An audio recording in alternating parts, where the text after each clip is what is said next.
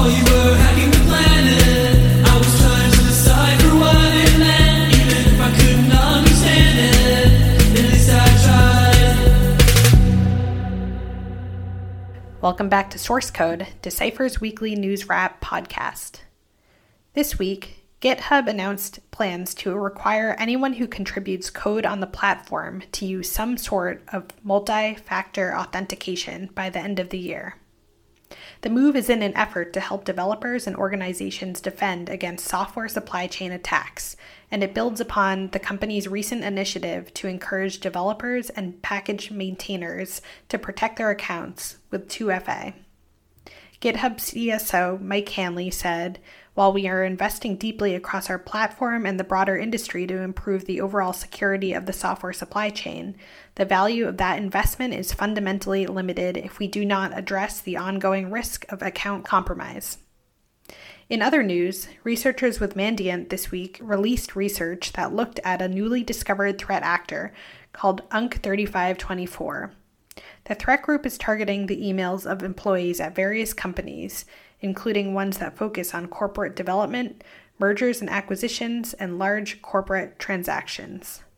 Josh Madeley, Senior Manager of Digital Forensics and Incident Response at Mandiant, discusses the threat group in more detail. Since December 2019, we have observed advanced threat actors increase their investment in tools to facilitate large-scale email collection from victim environments. This is especially true for threat groups suspected of conducting espionage.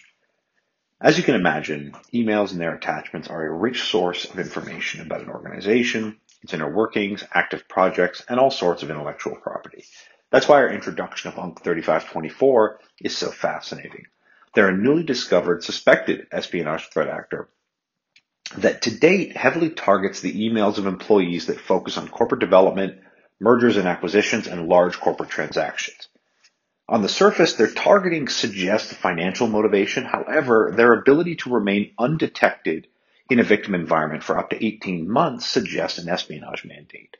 Madeley said the group is unique in that it has been able to remain undetected on victim environments for at least 18 months, which is much longer than the dwell time of 21 days that Mandiant researchers found was the average in 2021. Part of the group's success at achieving such a long dwell time can be attributed to their choice to install a simple but effective Linux and Unix-based tunneling backdoor on network appliances such as storage arrays and firewalls.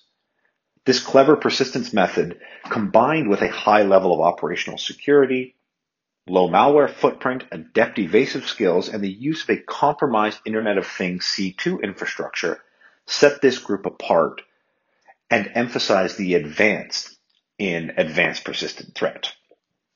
They also take persistence seriously in the APT acronym.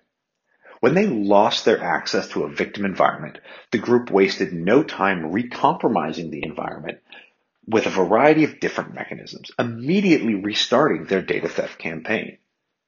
While UNC3524 has some interesting overlaps with existing APT groups such as APT 28 and 29, we cannot conclusively link them to any existing group that we track.